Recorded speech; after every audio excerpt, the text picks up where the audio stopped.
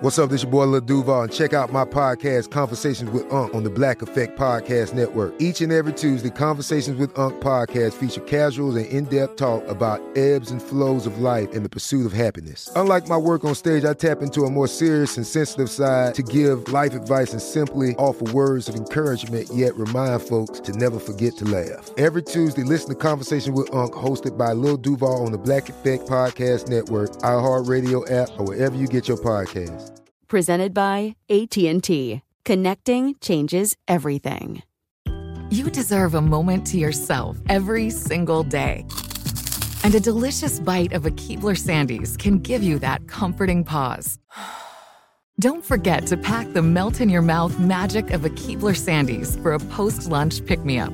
This magic is baked into simple shortbread cookies by Ernie and the Keebler Elves. So as life continues to fly by, make the most of your me moment. Take a pause and enjoy a Keebler Sandies.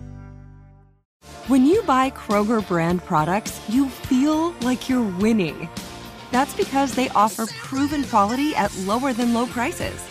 In fact, we guarantee that you and your family will love how Kroger brand products taste, or you get your money back.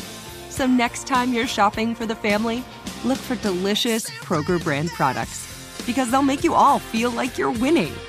Shop now, in-store, or online. Kroger, fresh for everyone. Hello, and welcome back to Movie Mike's Movie Podcast. I am your host, Movie Mike, and today I have an interview with the writer from Air that even if you haven't seen the movie yet, I think you will be inspired by his story. And his passion for writing makes me feel like Hollywood is in good hands with the next generation of writers. In the movie review, it's finally time to talk about the Super Mario Brothers movie. And in the trailer park, we're diving into Spider-Man Across the Spider-Verse and all my theories going into that movie. Welcome if you are new here. I hope you subscribe and stick around. And now, let's talk movies. In a world where everyone and their mother has a podcast, one man stands to infiltrate the ears of listeners like never before in a movie podcast.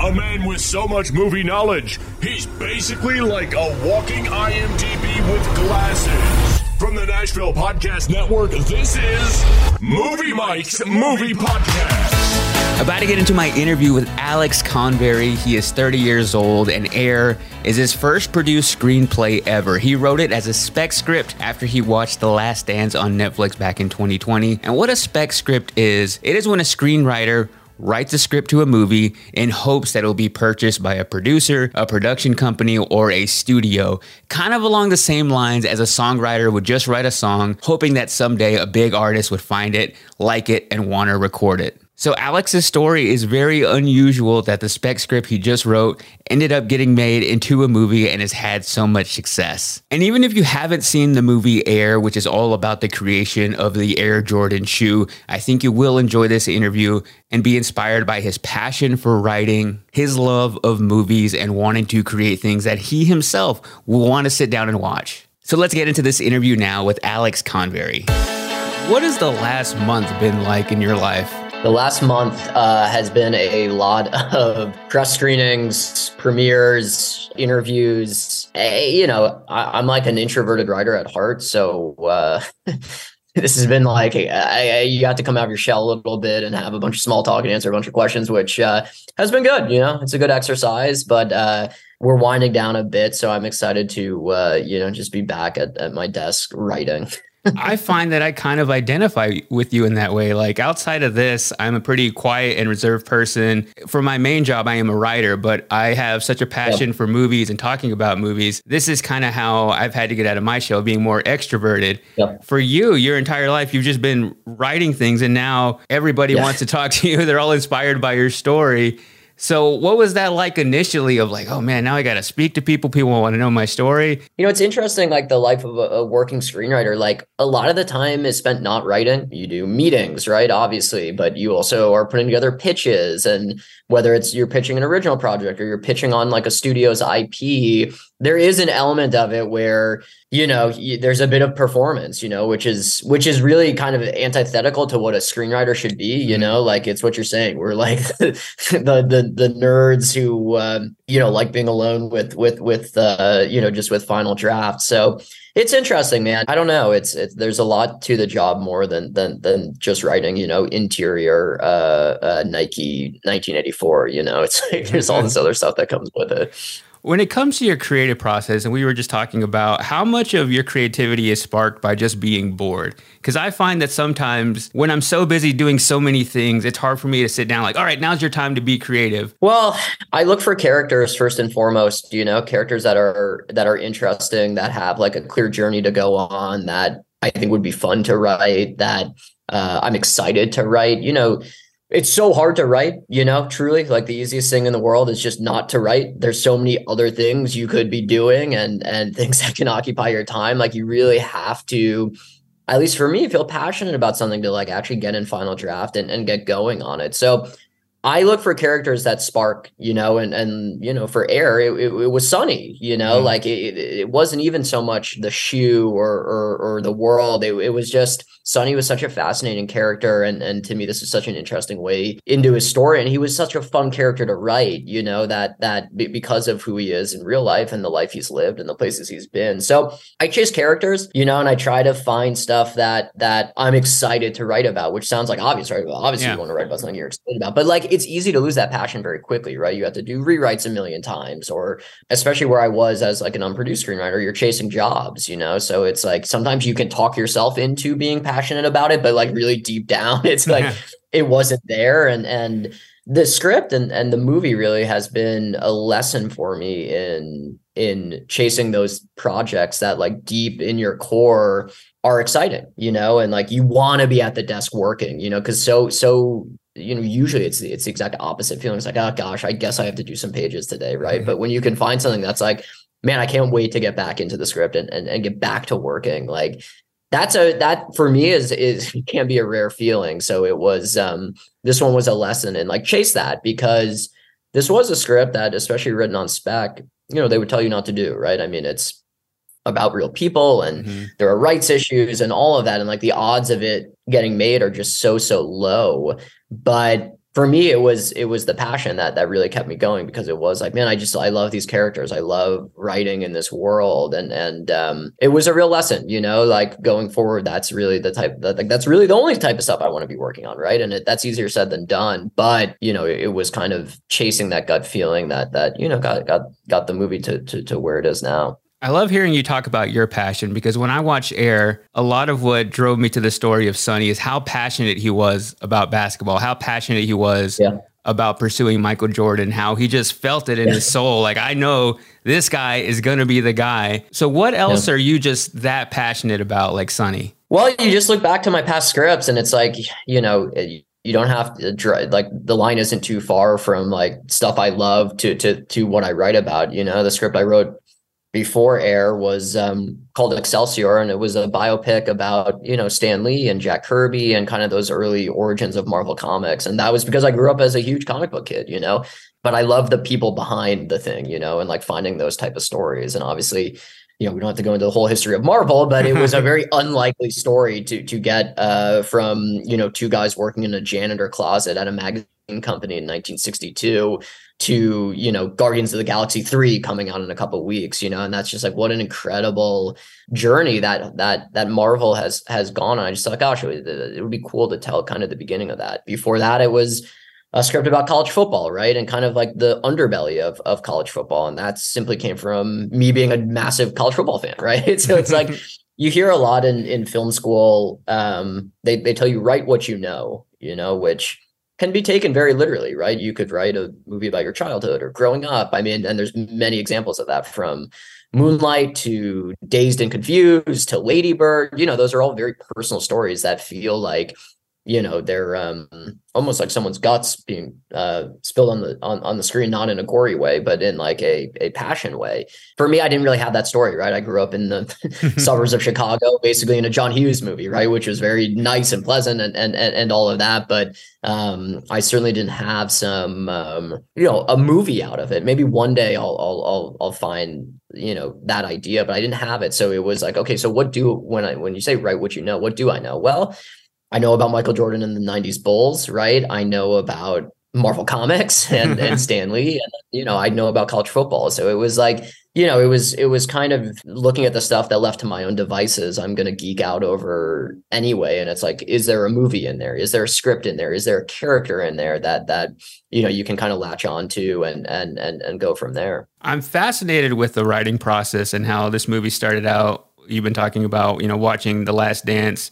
You see that part in the documentary where they briefly mention the Michael Jordan Nike connection. How do you sit down after you're inspired by that, after you Google it and see that, there hasn't been a movie made about it? How do you sit down and write that script? Well, you start with fade in on page 1.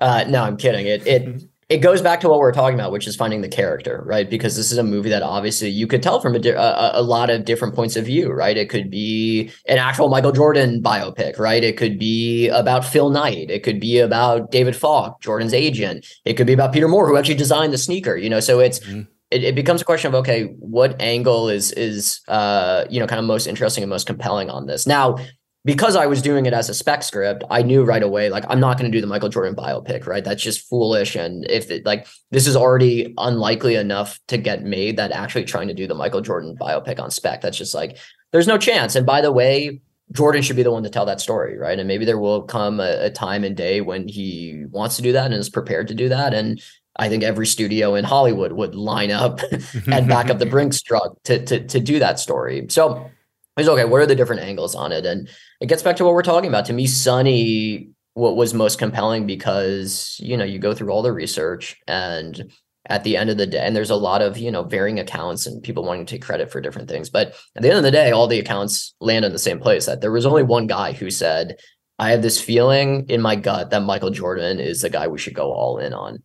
And that's just what an interesting epiphany, like in terms of its ripple on history. I mean, it's hard to fathom, if Sonny had that feeling about any other player in that draft, not to be hyperbolic about it, but the world is different. We have Air Stockton or Air Bowie instead of Air Jordan. So it was, gosh, what drives someone to have that sort of conviction and determination and feeling? And that's all stuff I just found, universal in a way too, right? In a way that, obviously this is a movie about basketball and Nike and kind of like the nitty gritty of how that process works. But I just figured, man, anyone sitting in that audience has probably been where Sonny was at some point, right? Like employee number 500 at a company where no one's really listening to you, but you have this feeling. And it's like everyone has had a feeling or a dream or a gut instinct at some point in life, and wanted to chase it. So for me, it was like that's a really accessible place to tell the story from. Now,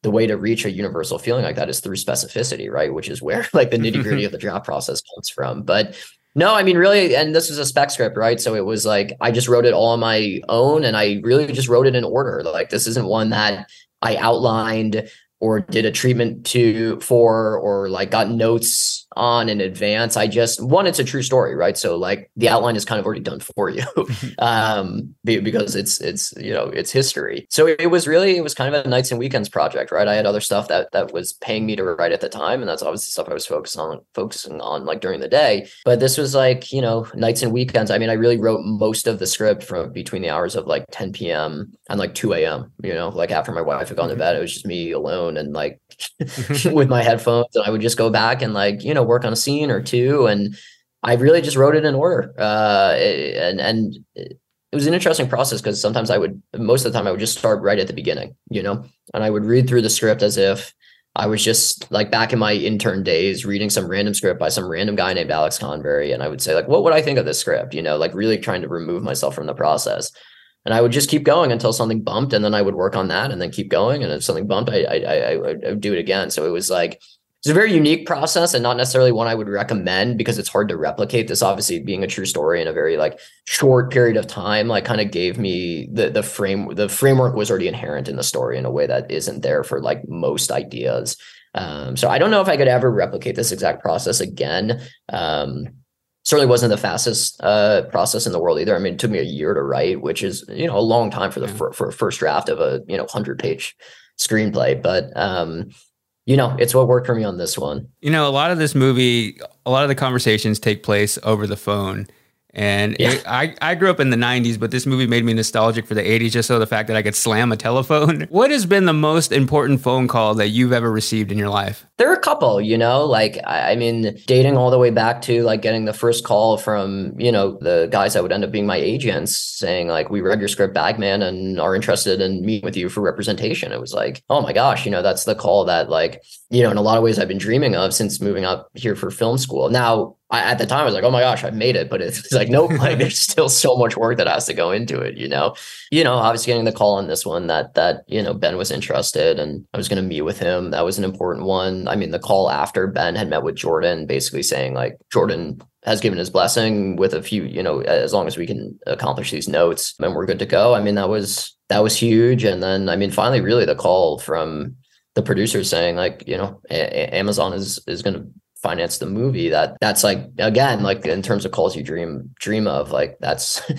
kind of the list on a spec script, like those are all the ones you need to get, and every one of them is very unlikely in its own way. And I had come to learn that, over my 13 years living out here, that those are very few and far between. Usually it's getting a phone call saying like, they didn't like the script. That actor passed on it. Well, time to move on to the next one. This project's dead. Like, so it's just like, you get used to it, that the good ones definitely stand out. What was the stress like waiting for the final approval that Michael Jordan has given his blessing on the film? Like, what can you say? I mean, it doesn't get more stressful than that. I mean, it's just like when you lay out what that meeting kind of meant for, again, I was an unproduced screenwriter and like we had everything else ready to go on this one. And it was basically like, if Jordan gives his blessing, then like, we're going to do the movie. And obviously it was Ben and Matt, and she's like, oh my gosh, what a dream scenario on this one. But just as easily, it was like, I kind of figured what incentives does Jordan have to do any movie, like he doesn't need to do anything unless he wants to. So,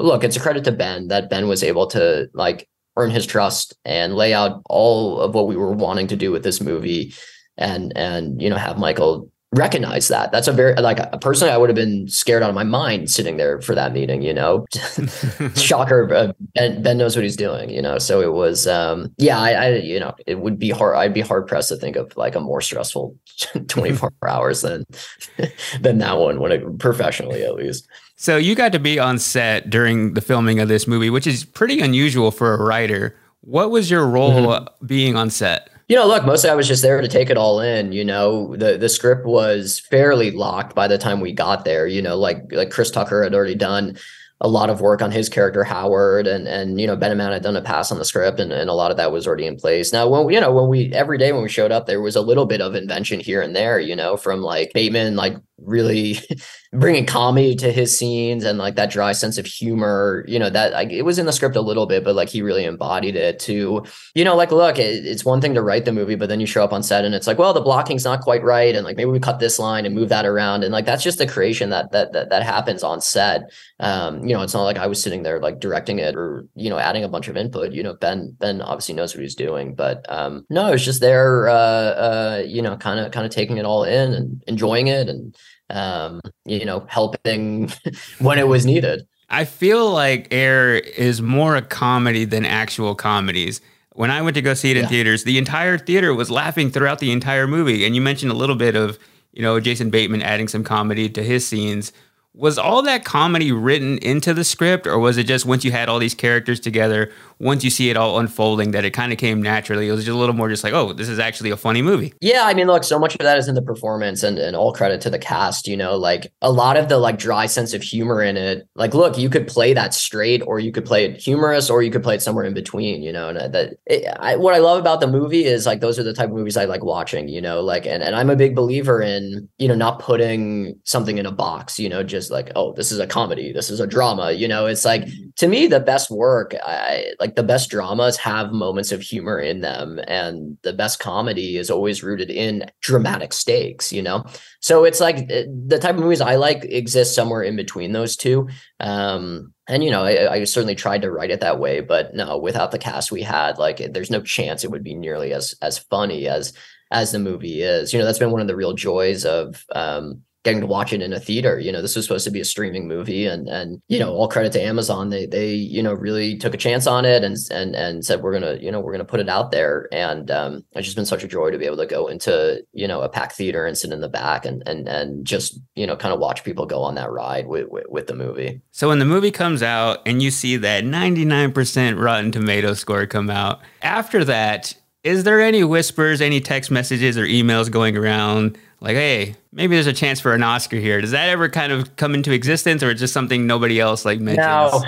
No, I mean, gosh, it's just so far out, and like there's just so many different things that can happen. It's like, look, my job is done, right? It's just you write the script, you film the movie, and you put it out in the world. And, it's not your place to say how it should be received and who should receive it and why, and, what you should be awarded for it. Like, that's the part of the process I have zero control over. So, what I've learned, over my 13 years out here is like, you can't emotionally invest in the results, right? You have to emotionally invest in the process. So it's like, as long as I am enjoying writing it and believing that the script was, the best I could do at that time, then like, the rest is really up to which way is the wind blowing, right? And it's like, if you can't control that part of it, which I don't, then it's not worth losing sleep over, because life is short, and if you have no control over it, then what's the point of sweating it, right? This is why I always wonder why I'm a sports fan to begin with, because I have no control over how the Bulls are playing or how the Bears are playing, yet I somehow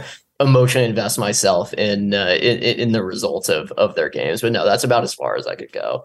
So you're about the same age as Ben Affleck and Matt Damon when they wrote Good Will Hunting, and this being your first, credited movie. Do they offer you any kind of advice of where to take your career from here next? Yeah, I mean, not so much, not like directly. I mean, the getting sole credit on the movie and all of that, and having, Ben tell me, personally about that was just a very like surreal to be kind of part of that like lineage. It's still hard to wrap my head around. But no, something Ben has said, which I've really taken to heart, over the last couple of months here, is like, he really is a believer in good scripts, and that if it's not there on the page, it's not going to be there on the stage, as they say. He's also talked a lot about the projects you turn down and say no to are in a way just as important, if not more important, than the projects you do decide to take on and say yes to. And it goes back a little bit to what we were talking about earlier about like really having to love a project, and really feeling the passion for it. And if it's not there, then you shouldn't do it. That's hard when you're young and you've been wanting to, do all the projects in the world for so long. It's like the gut instinct is to say yes to everything, because it's like Hollywood is crazy and you just don't know, how long a moment like this can last. So, take it all while you can get it. And that's kind of the gut instinct, but 100% see where he's coming from, where it's like, like we were talking about, you really got to love something. You really, really have to be married to a project to want to do it and take it on. Did you keep anything from the set? I'm going to get in trouble, but the cafeteria where they steal the candy from, in that scene where Matt and Jason are working late over the weekend. On the last day, I was like, well, it would only be fitting if I also take something from here. So yeah, I have one of those coffee mugs that was sitting on the shelf there. Hey, so it's like, it's right. It's what they say. It's not stealing. Yeah. There's no work in the register. You can take it. That's right. Exactly. Did you get any free Nike stuff from working on this movie? Not free, but I was, like when these things happen, there's like, you get like a start gift when the movie starts and a wrap gift when the movie ends. So from like, multiple agents and manager, producers and the whole deal. So you can imagine on this film what most of those gifts were, fittingly. But yes, those were, they kindly, bought those shoes. And yeah, it's been a nice part of it that I've definitely expanded my Jordan collection by a bit. Do you get a wrap gift from Matt or from Ben? Well, like the way it works is like the whole production gets it, right? So it's like, you get like a production t-shirt that says casting crew. Like you can find those for almost every movie that, that's been made on eBay. Did you see Nope? That Scorpion King orange hoodie, that he's wearing? That's basically what like a wrap gift is. So, I love that part of Nope because it's like, it's very kind of inside Hollywood. When I was in college, I interned on the set of Mad Men. And similar thing, you know, I got like my season 5 t-shirt, and on that one we got some wrap gifts like from the companies that Don Draper was pitching for. So we got like a Samsonite suitcase, like a pair of Ray-Bans, which was funny. And yeah, I think it's a similar thing on this one. I don't know why, but I find it so refreshing that you're also just so into every new movie. Like as a writer, do you just have to stay up to date on like every movie that comes out because maybe like you want to write something like that, or you want to avoid copying another movie? It's not even that. It's just I love movies. I mean, that's it. You know, like that's how I grew up. I just going to the movie theater every single Friday and just seeing whatever was out, you know. And I miss those days because it was like going to the movies without pretense, you know, like when you're that young, you don't really have a taste yet. So it was you just take everything in. And dude, that's still the way I am. I mean, I just, you know, my friends would tell you I'm much more pretentious now than I was when I was 8 or 9 or 10 or whatever. But no, man, there's nowhere else I'd rather be like in the world really than sitting in a dark theater and watching a movie. Like there's just still something about it that is, you know, it's my favorite art form. And I just love the theater, you know. Sadly, especially out here in LA, like we've lost my favorite ones, you know, like ArcLight Hollywood gone, the Landmark on Pico gone, the Vista in Los Feliz is finally reopening. But it's been very painful losing those theaters, man. I like, it feels like a part of me is and like a piece of the fabric of the community is gone. So it's I actually went to the last the I don't know if you know LA at all, but the Pico, the Landmark on Pico, one of my favorite theaters, especially on the west side, closed down last March. And I went to the last showing ever there just because I was like, it's like, that's where I've seen almost more movies than anything. And it was when I saw Everything Everywhere All at Once there. It was very just surreal way to see that movie. Yeah, I do go to LA a lot for work. And I remember seeing Black Panther at the ArcLight. So whenever that closed down, that felt like a piece of me went with it too. No, 100%. I mean, the Cinerama Dome, it's like, there's nowhere else like it, man. It just, the great thing about the ArcLight Hollywood was it just felt like a community for film lovers and people working in Hollywood, you know, from, you know, below the line to above the line. I mean, you'd see celebrities there, but you'd also just see like other aspiring writers like myself, you know, all kind of together, which like there's something, you know, I'm sappy and a romantic at heart. So like, I'm going to say it that way, but like there was something really special about that place. And it would feel like an event when you went to a movie there because they would have things out in the lobby and it just felt like there was an energy to it where sometimes you don't really get that with movies. You just go in, there's a empty bare lobby, but there it felt like something. I know that's one of the painful things now going to, you know, look, I'll go to any movie theater truly, but you know, really being restricted now to kind of these chain theaters that don't have like the love of the form and like the artisan nature to it. Like you're talking about, I mean, the lobby of the ArcLight, from costumes from movies to like, you know, I remember seeing the scale model of the Grand Budapest Hotel in there, you know, and it's just like that stuff that doesn't exist in your average chain theaters. And, you know, even like the bar, there's just nothing better than going and like, you know, having a beer before or after the movie and talking about it. And yeah, that's just something really painful about losing that. Well, Alex, it's been great talking to you. Aside from just talking about the movie Air, I just love talking about movies with you. Is there anything you can say about where you're working on now? Kind of, yeah. I'm working on another script for Skydance and Mandalay, two of the production companies on Air. It's another sports movie. So that's really all I can say. You know, it's another true life story with real people. So I just want to respect that. And, you know, we're still kind of in the early stages of the process here, but yeah, hopefully that'll be the next one. You know, we'll see. I'm into the script and, you know, working on it as we speak. Well, I wish you the best of luck, man. I'm rooting for you and I hope to talk to you again. Yeah. Thanks, man. This was fun. This is Amy Brown from 4 Things with Amy Brown. Today, Healthier is happening at CVS Health in more ways than you've ever seen.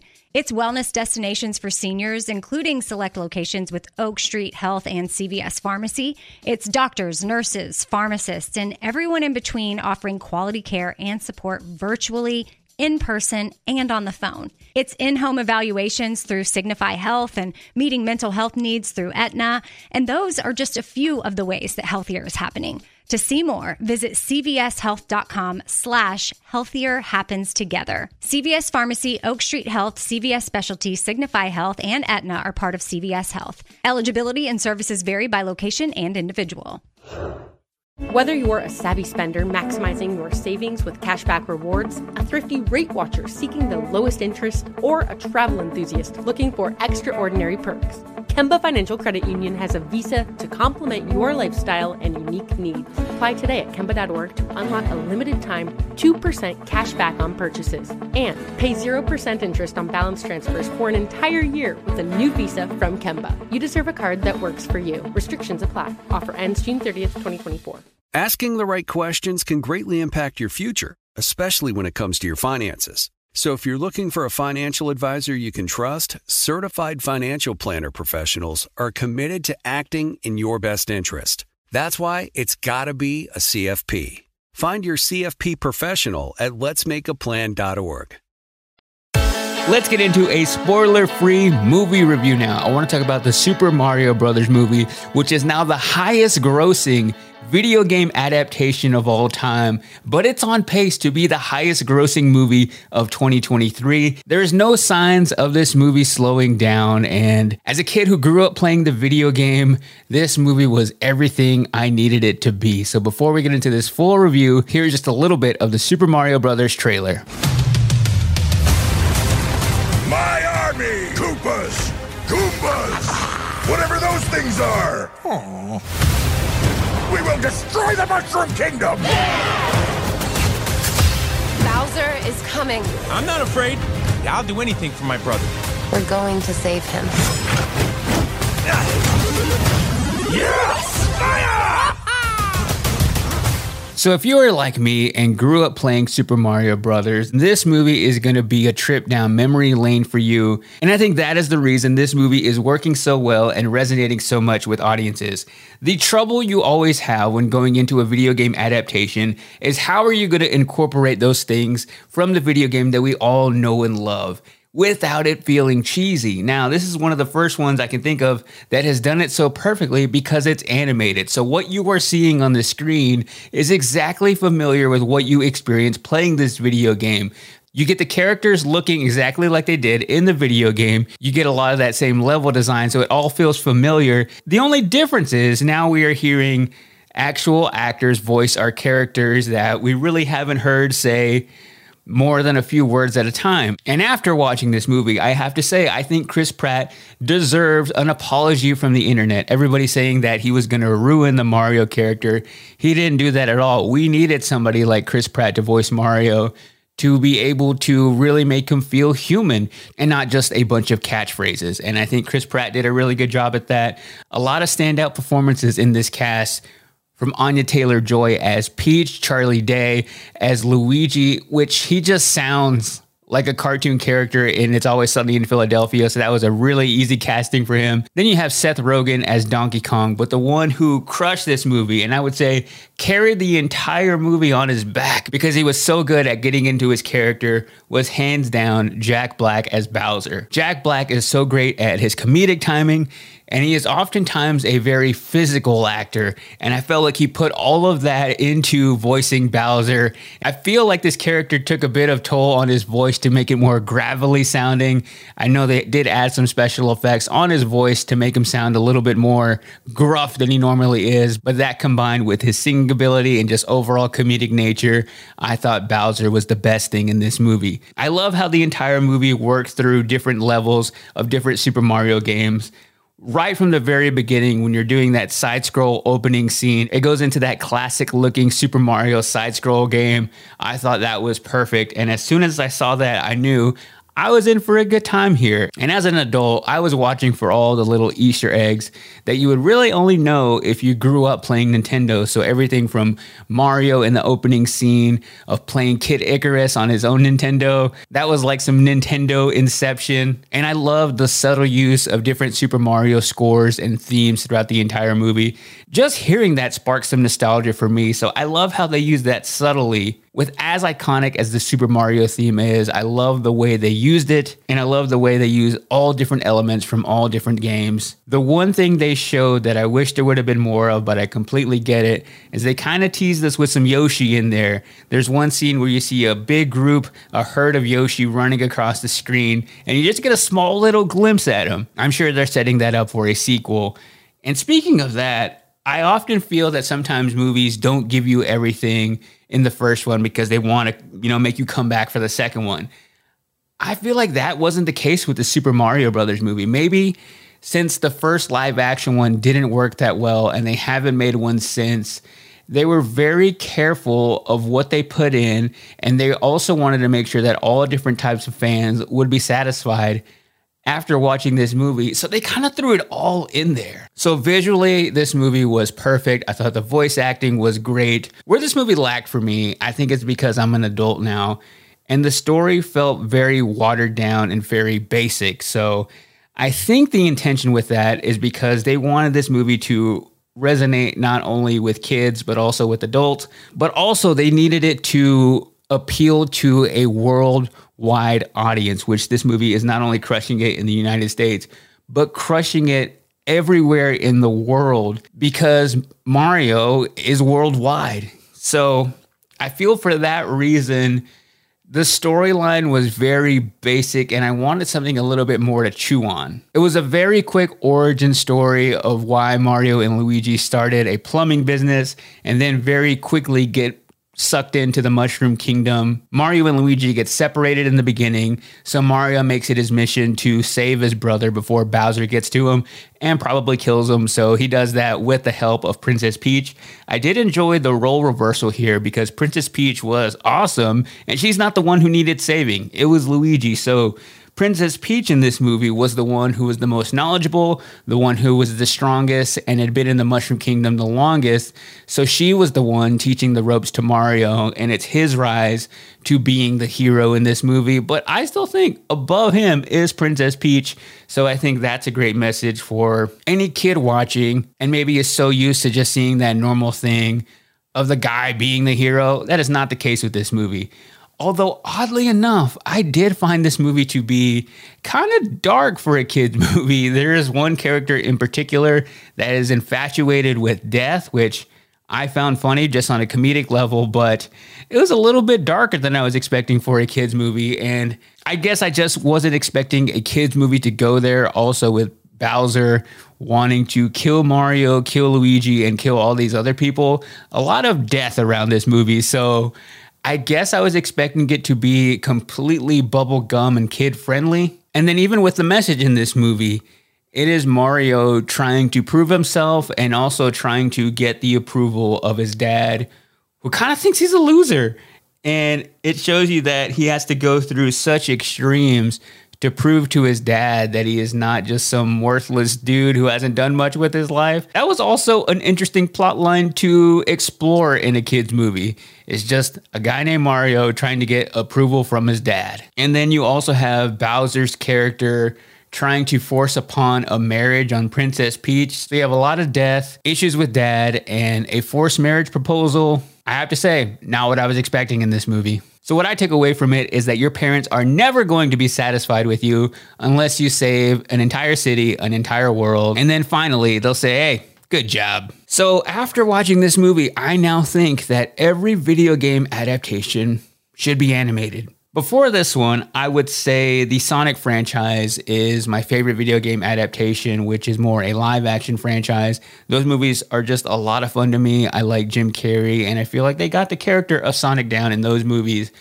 But I don't completely put that one on this same level. I did have fun watching Mortal Kombat. I think if they make some changes going into the sequel to that one could be a pretty solid franchise as well. Uncharted was fun, but pretty forgettable. And the other one I would probably compare this one to would be Detective Pikachu. But the problem with Detective Pikachu is I think as Pokemon fans, that's not entirely the movie we wanted. We wanted just straight up Pokemon trainer, Pokemon battles, and that one feels kind of adjacent to that story. While it is in the world, it doesn't really deliver like this Super Mario Brothers movie delivered because it is exactly like the video game. So I think what this movie opens up is definitely more movies in the Super Mario franchise. They'll make a 2, they'll make a 3.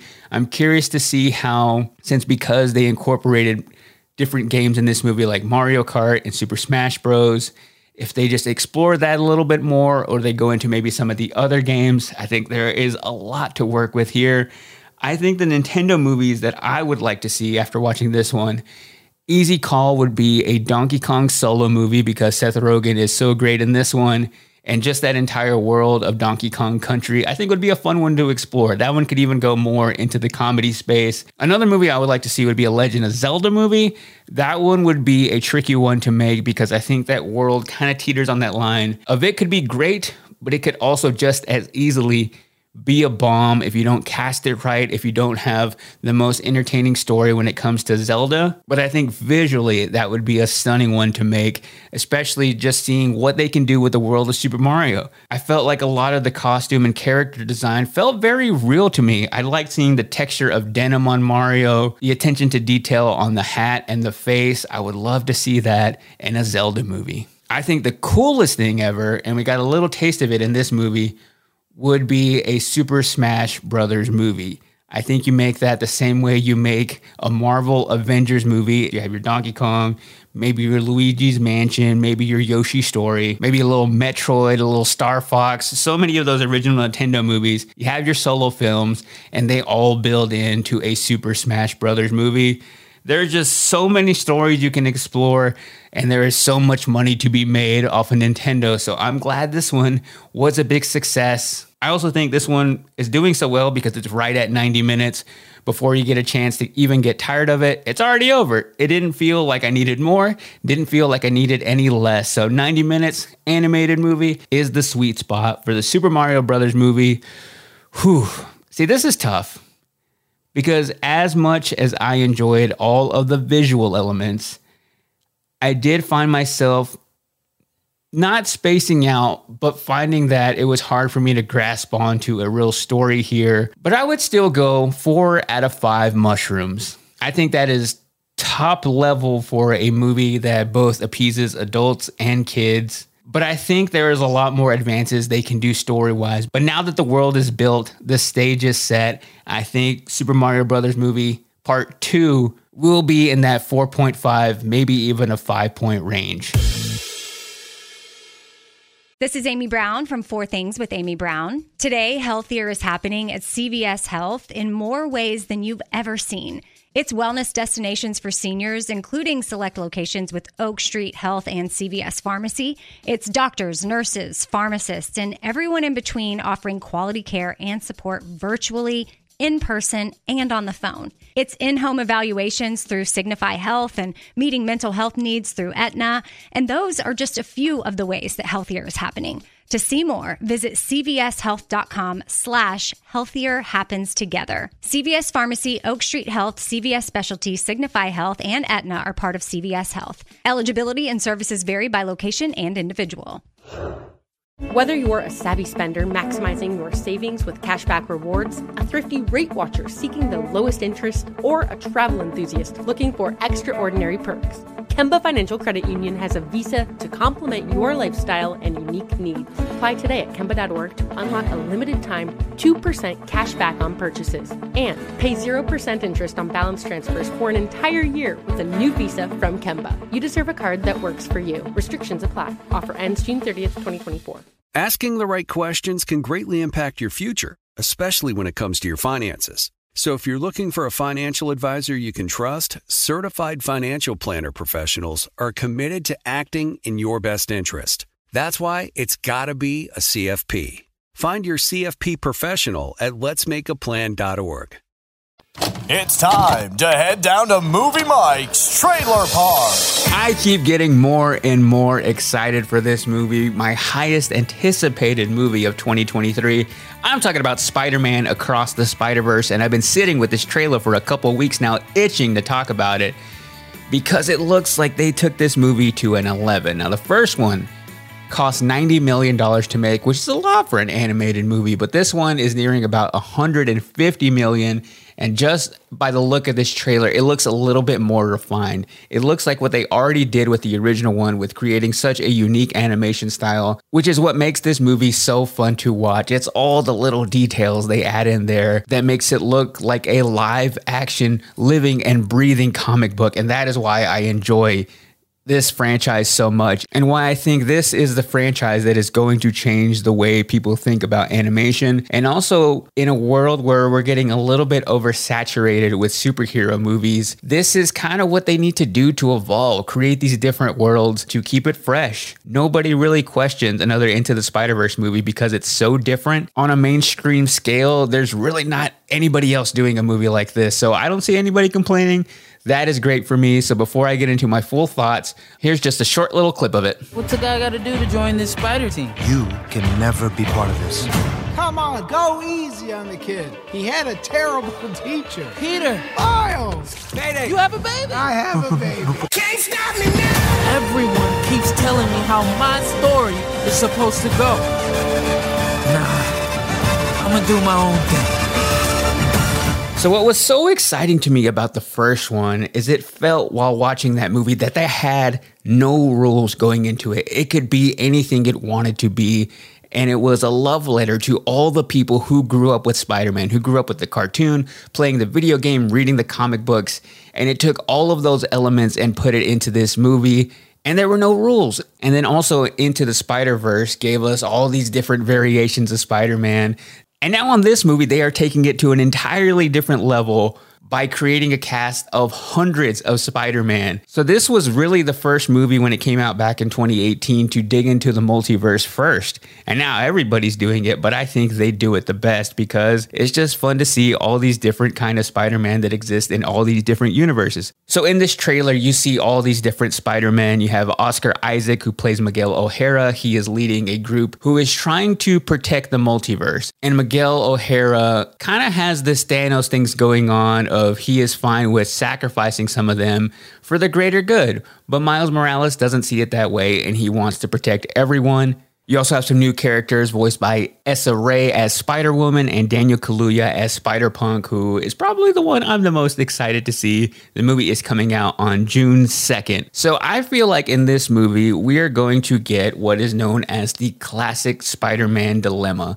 The one that Tom Holland, Tobey Maguire, Andrew Garfield have all had to face, of that struggle of wanting to be Spider-Man and also wanting to be the person underneath the mask and wanting at the end of the day to always help everybody out and be the good guy. Where this movie seems to take a different turn is that Miles Morales is struggling with not wanting to end up like every other Spider-Man. He wants to create his own journey. And you have all these people in this movie telling you, this is your fate. This is what's going to happen. You can't really change and alter your destiny because we've all experienced this. We've all experienced loss. We've all experienced the same struggle you're going through. We know exactly what you're going to do. But you hear Miles Morales in that trailer say, nah, I'm going to do my own thing. And delivering that with such confidence, you feel Miles Morales really coming into his own in this movie, which in the first one, he was really trying to figure out how to be Spider-Man.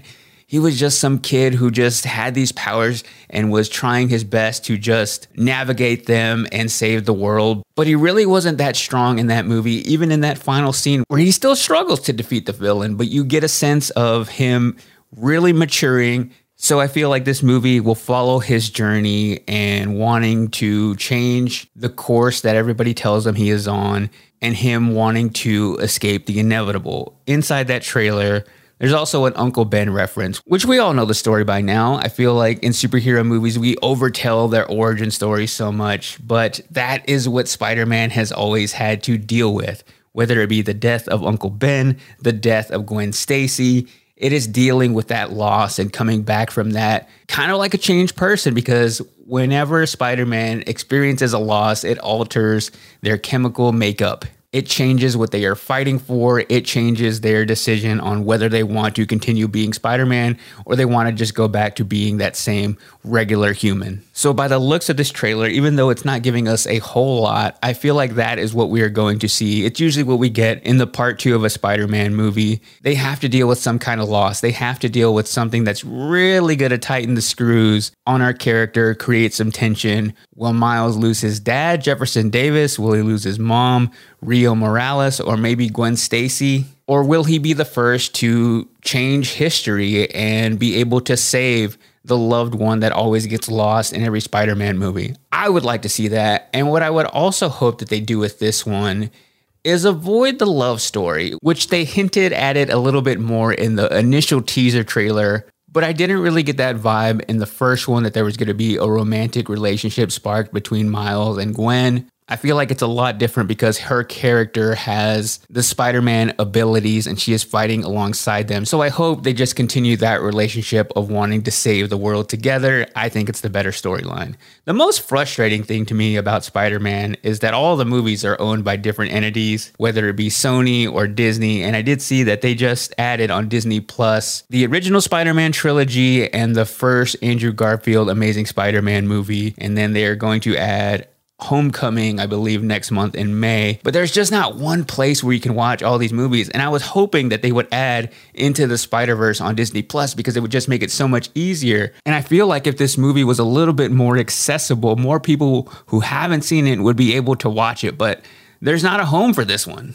So I hate that the solution would be for Sony to have its own streaming service because I'm not ready to add another streaming service to my arsenal. I just wish that they would all be available on Disney Plus. I just need one place where I can get every single Spider-Man movie and watch them all when I want to. Is that too much to ask? I think it's probably too much to ask. But again, Across the Spider-Verse is coming out on June 2nd, 2023. Will probably be my favorite movie of the summer, if not easily enter the top 5 of the year. And then Beyond the Spider-Verse, which will be part 3 in this series, will come out next year on March 29th, 2024. It is a great time to be a Spider-Man fan.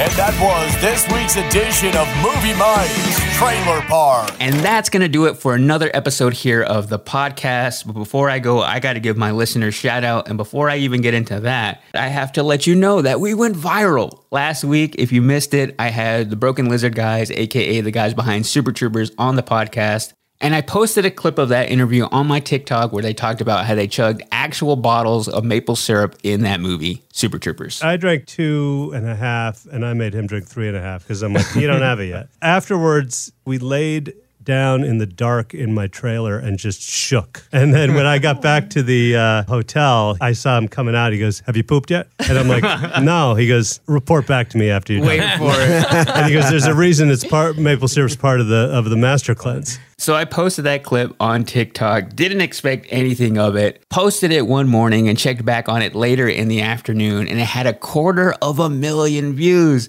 I went to bed that night. It was probably sitting around 750K. Woke up the next morning, it had crossed that 1 million mark, and at the time of recording this right now, we're at 1.5 million views on that clip, which is amazing. The first time I've experienced going viral on a clip, and I'm glad that the name of the podcast is right there on the clip. So maybe you listening to this now are new because you discovered that clip on TikTok and decided to check out the podcast. So welcome to the podcast. Welcome to the movie crew. On every single episode, I like to shout out a listener who just comments on my page, sends me a DM, or emails me moviemiked@gmail.com. Since there was an interview last week, I always give a secret emoji, and it was the lizard. So I went through all the comments and picked one at random. And this week's listener shout out of the week is Amanda Meyer. And Amanda wrote, "Favorite interview so far. I love the Broken Lizard guys. I've been a huge fan of them since Super Troopers. Still waiting for my sequel of Beer Fest, aka Weed Fest. That was teased at the end of the movie so many years ago. But I love listening to them talk about their process and how many movie projects they have in the works that haven't seen the big screen yet. They can do no wrong." So thank you, Amanda. I did see them talking about that Beer Fest sequel. Apparently Warner Brothers owns the rights to it, so could possibly see the light of day down the line, but they are working on Super Troopers 3. Again, if you missed that interview, go back one episode here on the feed. And this week, since we had another interview, time for another secret emoji. If you enjoyed the Alex Convery interview talking about Air, comment on my page with the basketball emoji, and I'll pick one of those comments to be next week's listener shout out. Thank you so much for listening, and until next time, go out and watch good movies, and I will talk to you later. This is Malcolm Gladwell from Revisionist History. eBay Motors is here for the ride. With some elbow grease, fresh installs, and a whole lot of love, you transformed 100,000 miles and a body full of rust into a drive that's all your own. Brake kits, LED headlights, whatever you need, eBay Motors has it. And with eBay Guaranteed Fit, it's guaranteed to fit your ride The first time, every time, or your money back. Plus, at these prices, you're burning rubber, not cash. Keep your ride or die alive at ebaymotors.com. Eligible items only. Exclusions apply. There are some things that are too good to keep a secret. Like how your Amex Platinum card helps you have the perfect trip. I'd like to check into the Centurion Lounge. Or how it seems like you always get those hard-to-snag tables. Ooh, yum. And how you get the most out of select can't-miss events. With access to the Centurion Lounge, Resi Priority Notified, and Amex card member benefits at select events, you'll have to share. That's the powerful backing of American Express. Terms apply. Learn more at americanexpress.com/withAmex. This is Amy Brown from 4 Things with Amy Brown. Today, healthier is happening at CVS Health in more ways than you've ever seen.